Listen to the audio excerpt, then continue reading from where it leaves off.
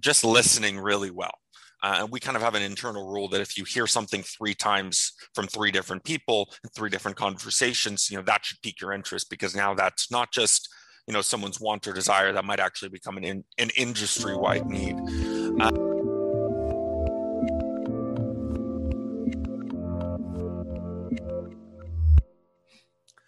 Hey everyone, this is Devin Miller here with another episode of the Inventive Journey. I'm your host, Devin Miller, the serial entrepreneur that's grown several startups into 7- and 8-figure businesses, as well as the founder and CEO of Miller IP Law, where we help startups and small businesses with their patents and trademarks. If you ever need help with yours, just go to strategymeeting.com and grab some time with us. We're always here to help. Now, today we have I think all my episodes, I was going to say one of my favorite episodes, but they're all my favorites. It's kind of like choosing between your kids. And I have 4 kids, and I don't know that I can choose between any of them.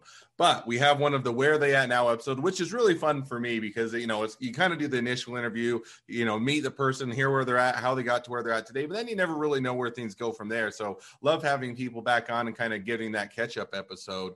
So with that, we have Colby Tunick, and Colby is with Refocus AI. And he came on about 6-7 months ago, had a good conversation, kind of told us about his journey, and he's back on to kind of give us an update as to where he's at. So with that much as a short introduction, as opposed to my little bit longer introductions, welcome back on the podcast, Colby. Hey, thanks for having me, Devin. So before we dive into kind of what the last 6 months have been, why don't you take us back to kind of where you're at 6 months ago, what was going on, and then we'll kind of talk about how the last 6 months have gone.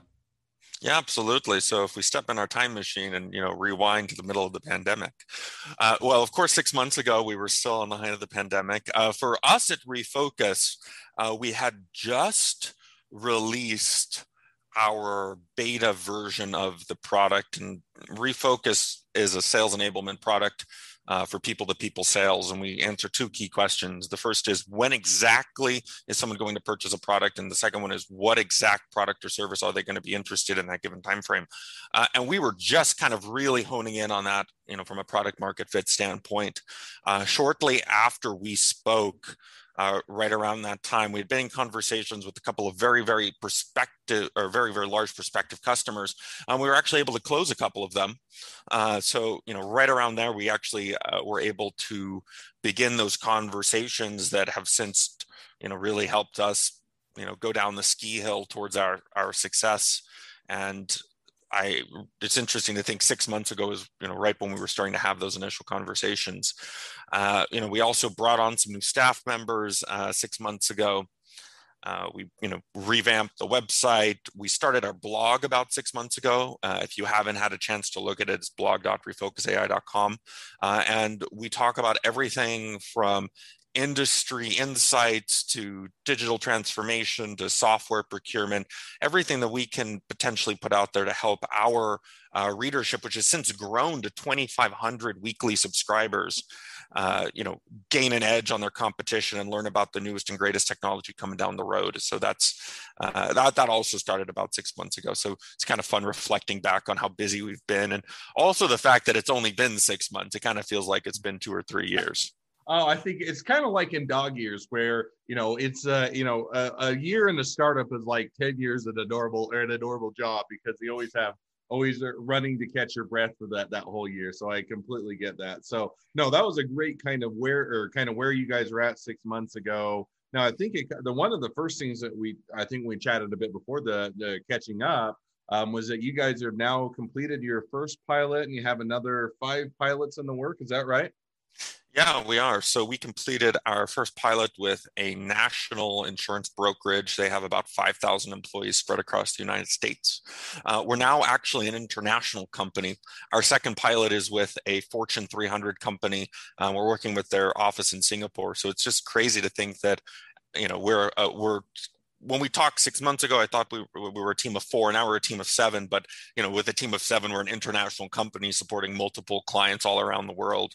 And then we have we're working with another 4 or 5 companies right now with over $1 billion in annual recurring revenue. So it's really an exciting time for us.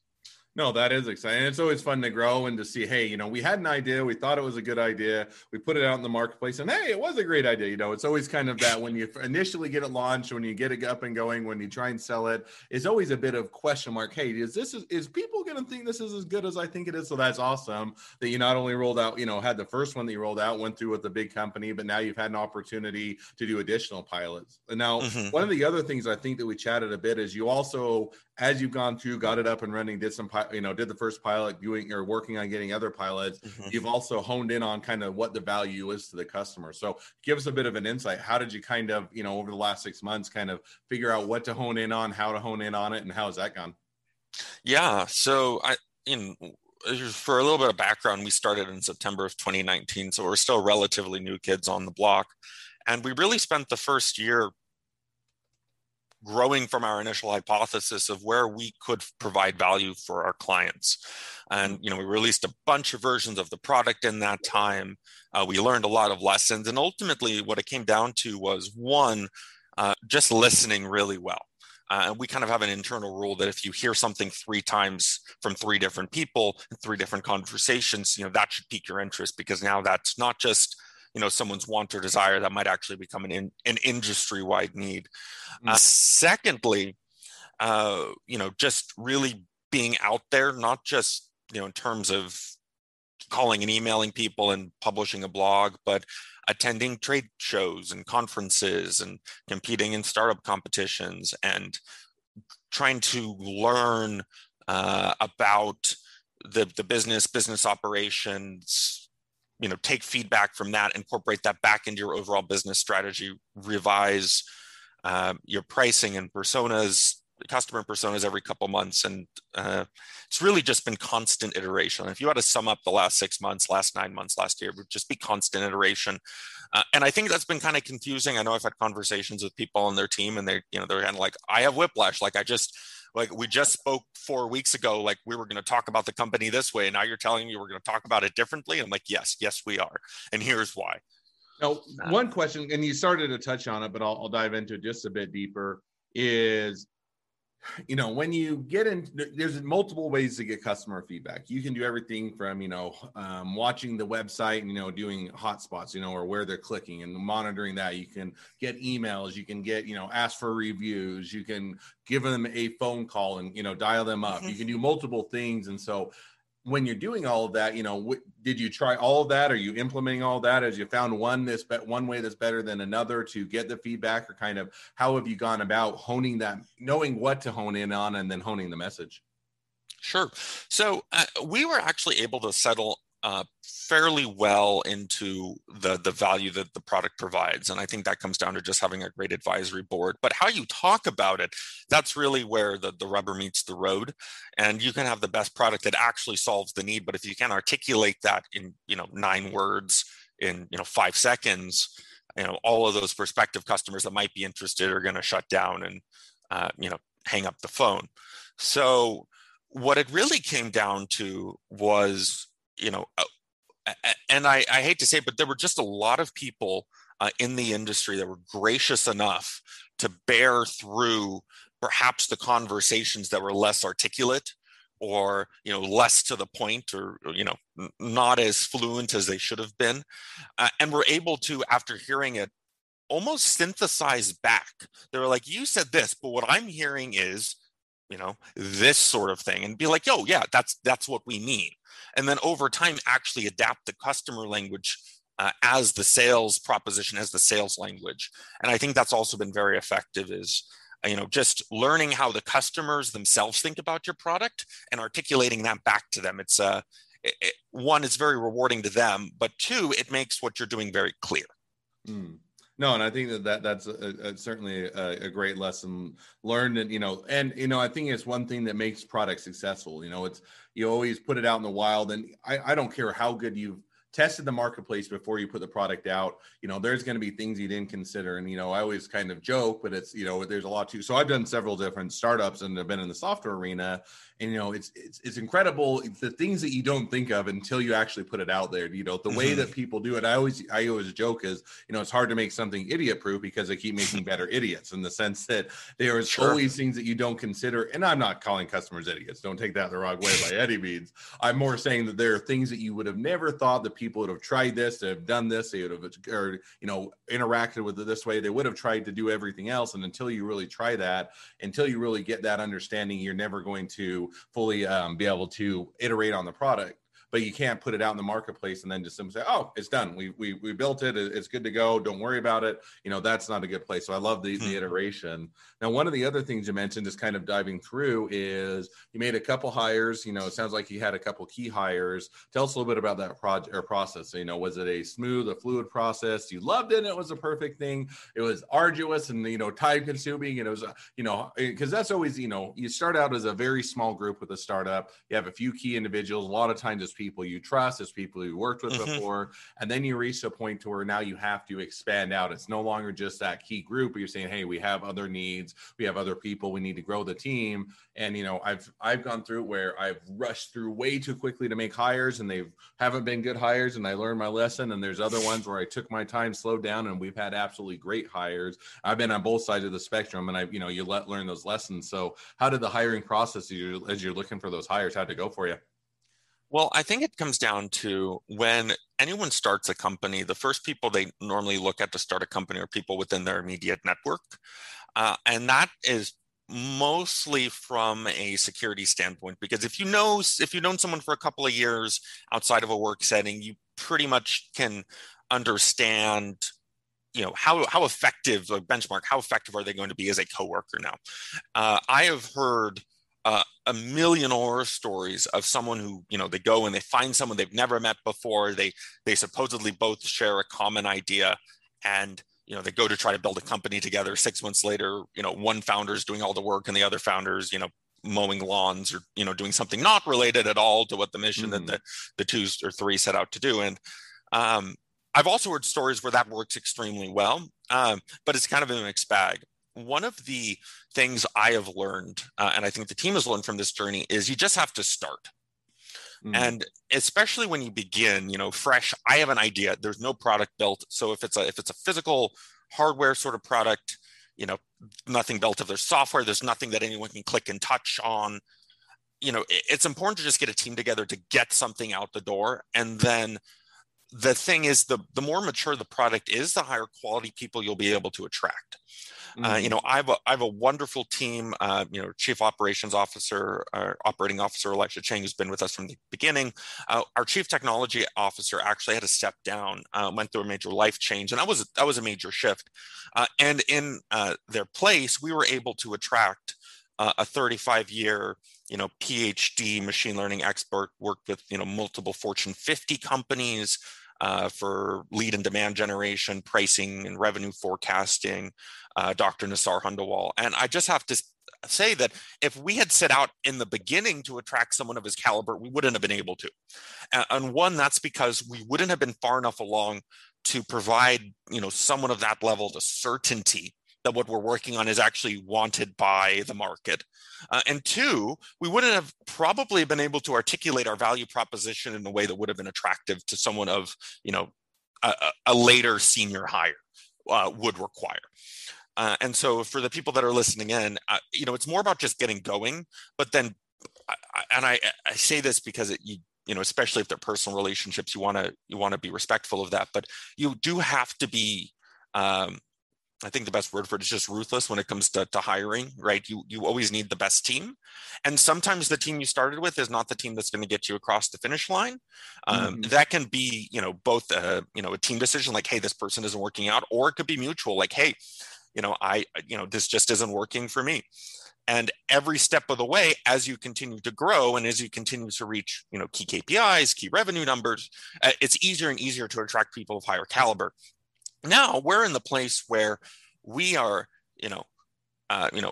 making early revenue, about to make early revenue, early recurring revenue.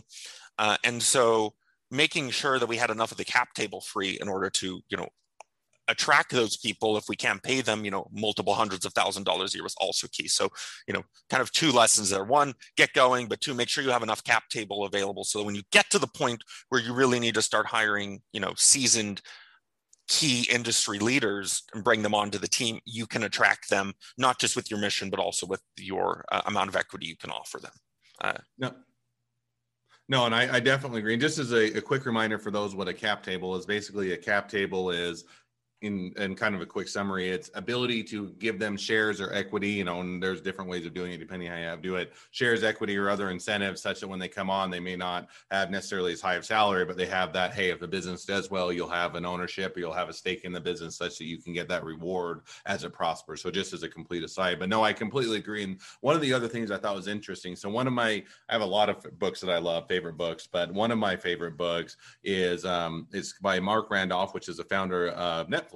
And the original, Steve Hastings, the one that everybody knows now, but he wasn't the original founder. Mark Randolph was, and it was That Will Never Work. And great book. You should definitely read it. Not plugging it. I just love the book. But one of the things that they kind of talked about is the reason it shifted over from Mark Randolph to Steve Hastings, and they also had to shift over from some initial employees to new employees, is because as a startup, a lot of times you start with a generalist. In other words, you need people that can do a lot of things fairly well, but they aren't specialized in any given area. As a business continues to grow and mature, a lot of times you shift from, hey, we need a whole bunch of or several generalists to some specialists, and those specialists can do just some areas very well, and they may not do everything well, but they do some things very well. And so as you shift that, to your point, is kind of, hey, there's sometimes you start out thinking we need, these type of people, and then, hey, now we need these experts in the industry, we need other things. And so it's always interesting how that evolution occurs with each startup, and it occurs over different timelines, different sizes, different types, different or ways that it shows that, but it kind of has that same outcome within each business as you continue to grow. So I definitely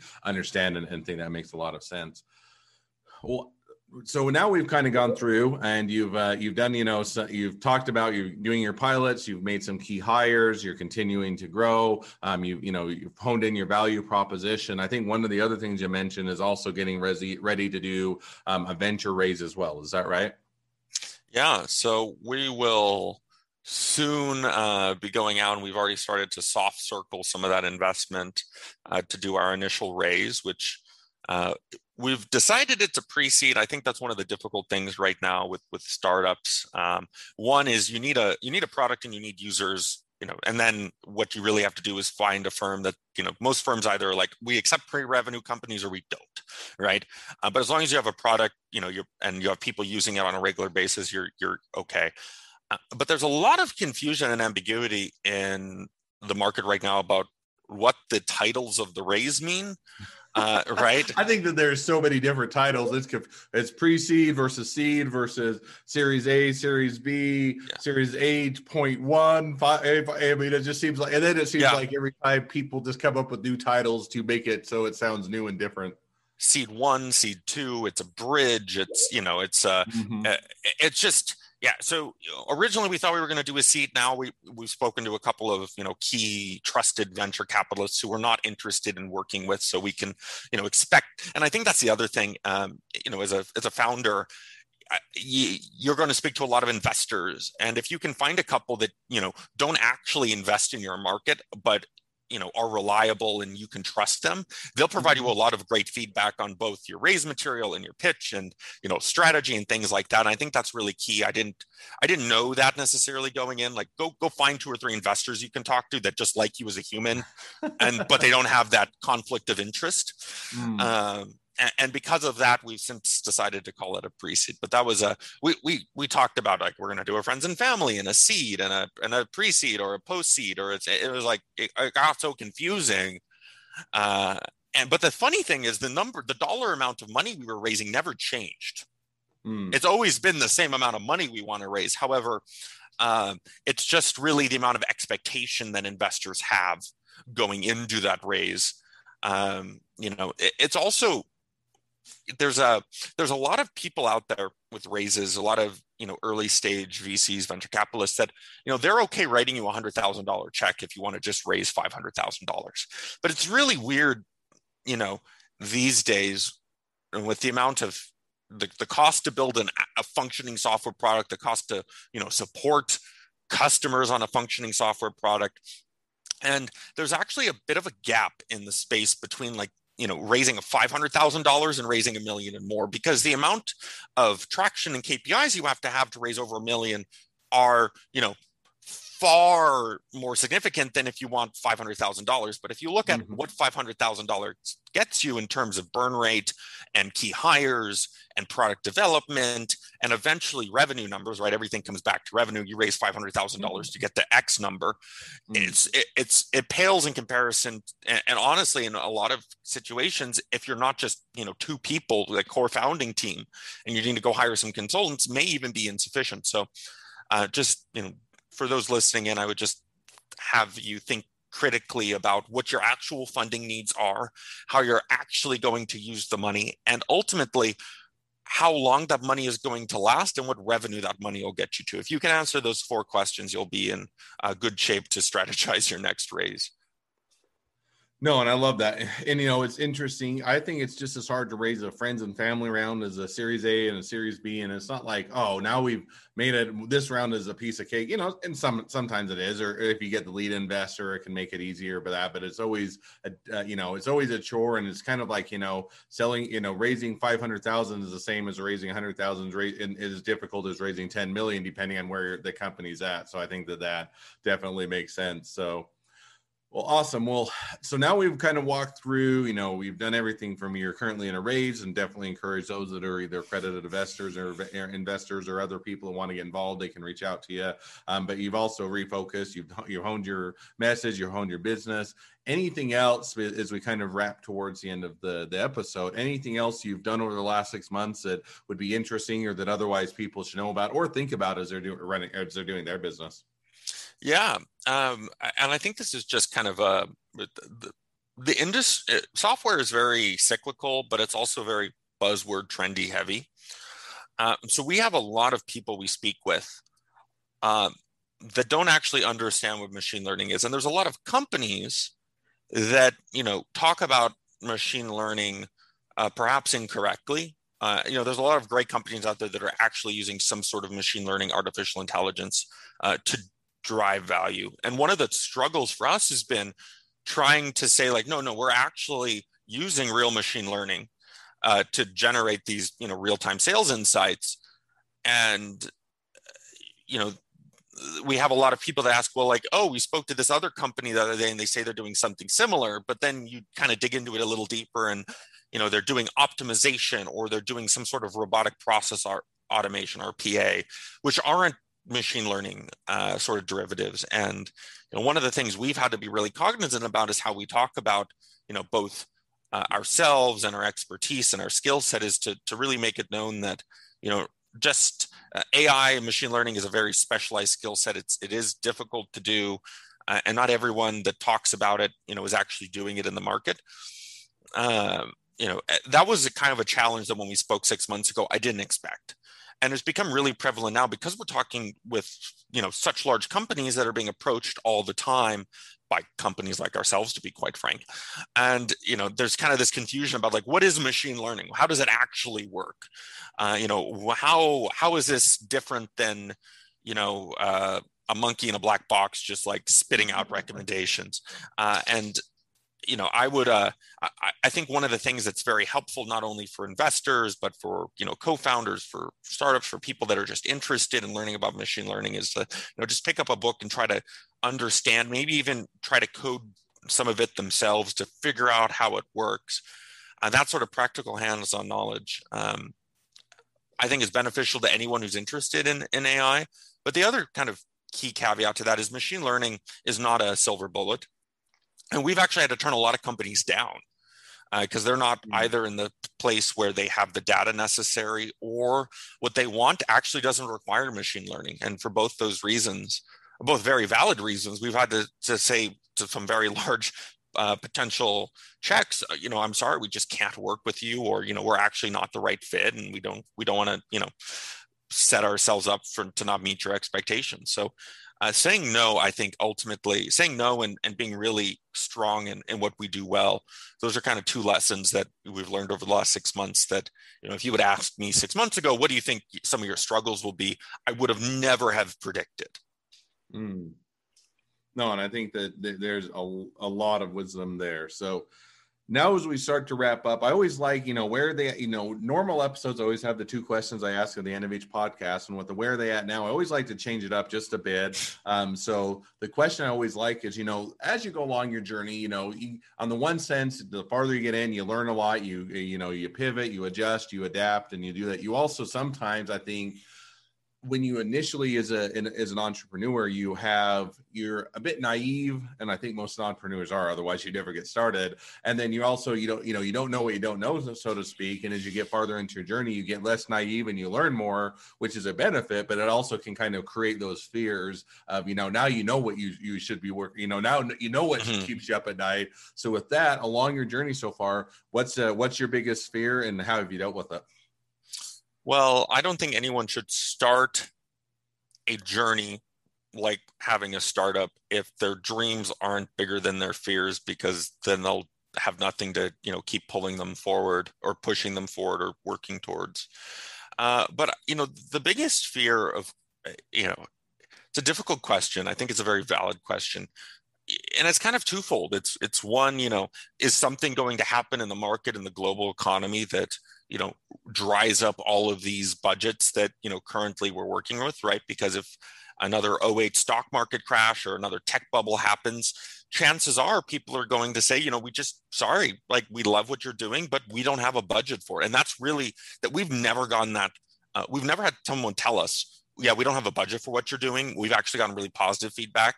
If you hear that, that normally means you're not solving the problem. But after a tech burst, bubble, something like that, it's very possible that these budgets could drive up. And, of course, that has nothing to do with us. That's kind of an external fear. As the world kind of returns to a new normal after the pandemic too, it's just trying to make sure that, that continues to happen and that there's not some sort of next wave that derails how businesses are thinking about operating in the budgets and their revenue forecasts. But the second one is, and I think this is perpetual. It's, what if something happens to the team, right? I mean, and this isn't like, someone just goes off the deep end or, has a stress attack. I joke with my co-founders that we actually get stress equity, stress equity. And people are like, oh yes, stock equity is great. I'm like, no, you literally get equity for stress. Like you literally just, have to try to, it's stressful. And so it's a matter of, well, what happens if someone goes through a major life event or a family member gets sick or, some sort of, life-changing event, which is, unfortunately they do happen. And, suddenly you're kind of left with a gap again. And we already went through this once with when our CTO unexpectedly resigned due to that significant life change. And, we parted on very good terms, and we only wish that person the best. And, very fond memories of the time working together. But, suddenly you go from having a strong team that, you have all of your gaps filled to suddenly you have a big hole. And except last time when this happened, you didn't have Fortune 500 customers saying, okay, you promised me this, where is it? So I guess that for me is probably my biggest personal fear, is like, what happens if there's the composition of the team changes, and how long would it take to find someone with the skill set and experience to fill that? And of course, you can handle that a myriad of ways, from succession planning to, coaching, to just regular check-ins and saying, hey, is there anything on the roadmap or your horizon that I should be aware of? But, life does happen, and it's those unexpected curveballs that ultimately keeps this interesting. No, and I think that, there's a lot to unpack there, and we won't dive into all of it, but I think that there's a lot of validity. But I think even the things that you learn that are out of your control, and you kind of touched on that, the economy, or what if things they're saying they are a great product, we just can't afford it, or those type of things are ones that you start to learn and say, okay, I just figured everybody buy my product if it's a great product and I make a great thing, and then you start to learn. But I think there's a lot of fears in there, but I think it's also one where a lot of times we don't you tend to not want to focus on the fears or even talk about it in the community, because then it makes you show like, hey, everything's not absolutely perfect. I don't have everything figured out. It's not all just going exactly as perfectly as I could ever plan. And I think that, you have to have the foresight to say, hey, I'm going to have fears. I'm going to have things that I'm not going to be able to control, or haven't thought of, that I'm going to have to encounter and going to have to figure out how to deal with. And so rather than just kind of pretending like they aren't there, recognizing them, and then figuring out how to deal with them is a great thing. So I love hearing a little bit about that. Well, as we wrap up, then it's been a pleasure to have you on again. But if people want to be a customer, a client, they want to be an investor on your current round, they want to be an employee, they want to be your next best friend, any or all of the above, how do they reach out, connect up with you, and find out more? Absolutely. Well, they can reach out to me through our website, which is just refocusai.com. You can drop us a line there. You can also email me. It's colby@refocusai.com. And always happy to speak to someone who's just interested in kind of innovation and product. I don't want to say that we're a success story yet because we still have a million miles to go. But, if someone is just getting started and they say, like, how do I take this idea I have and, what's the next step, right? How do I take my first step on that journey? Always happy to help someone think through those steps there as well. Awesome. Well, I definitely encourage people to reach out, find out more, support you guys, and any and all of the above. So well, thank you again, Colby, for coming on. It's been fun. It's been a pleasure. Now, for all of you listeners, if you have your own journey to tell, whether you're telling your 6-month journey where you're at, or you're just starting out on your journey, we'd love to hear love to share your journey.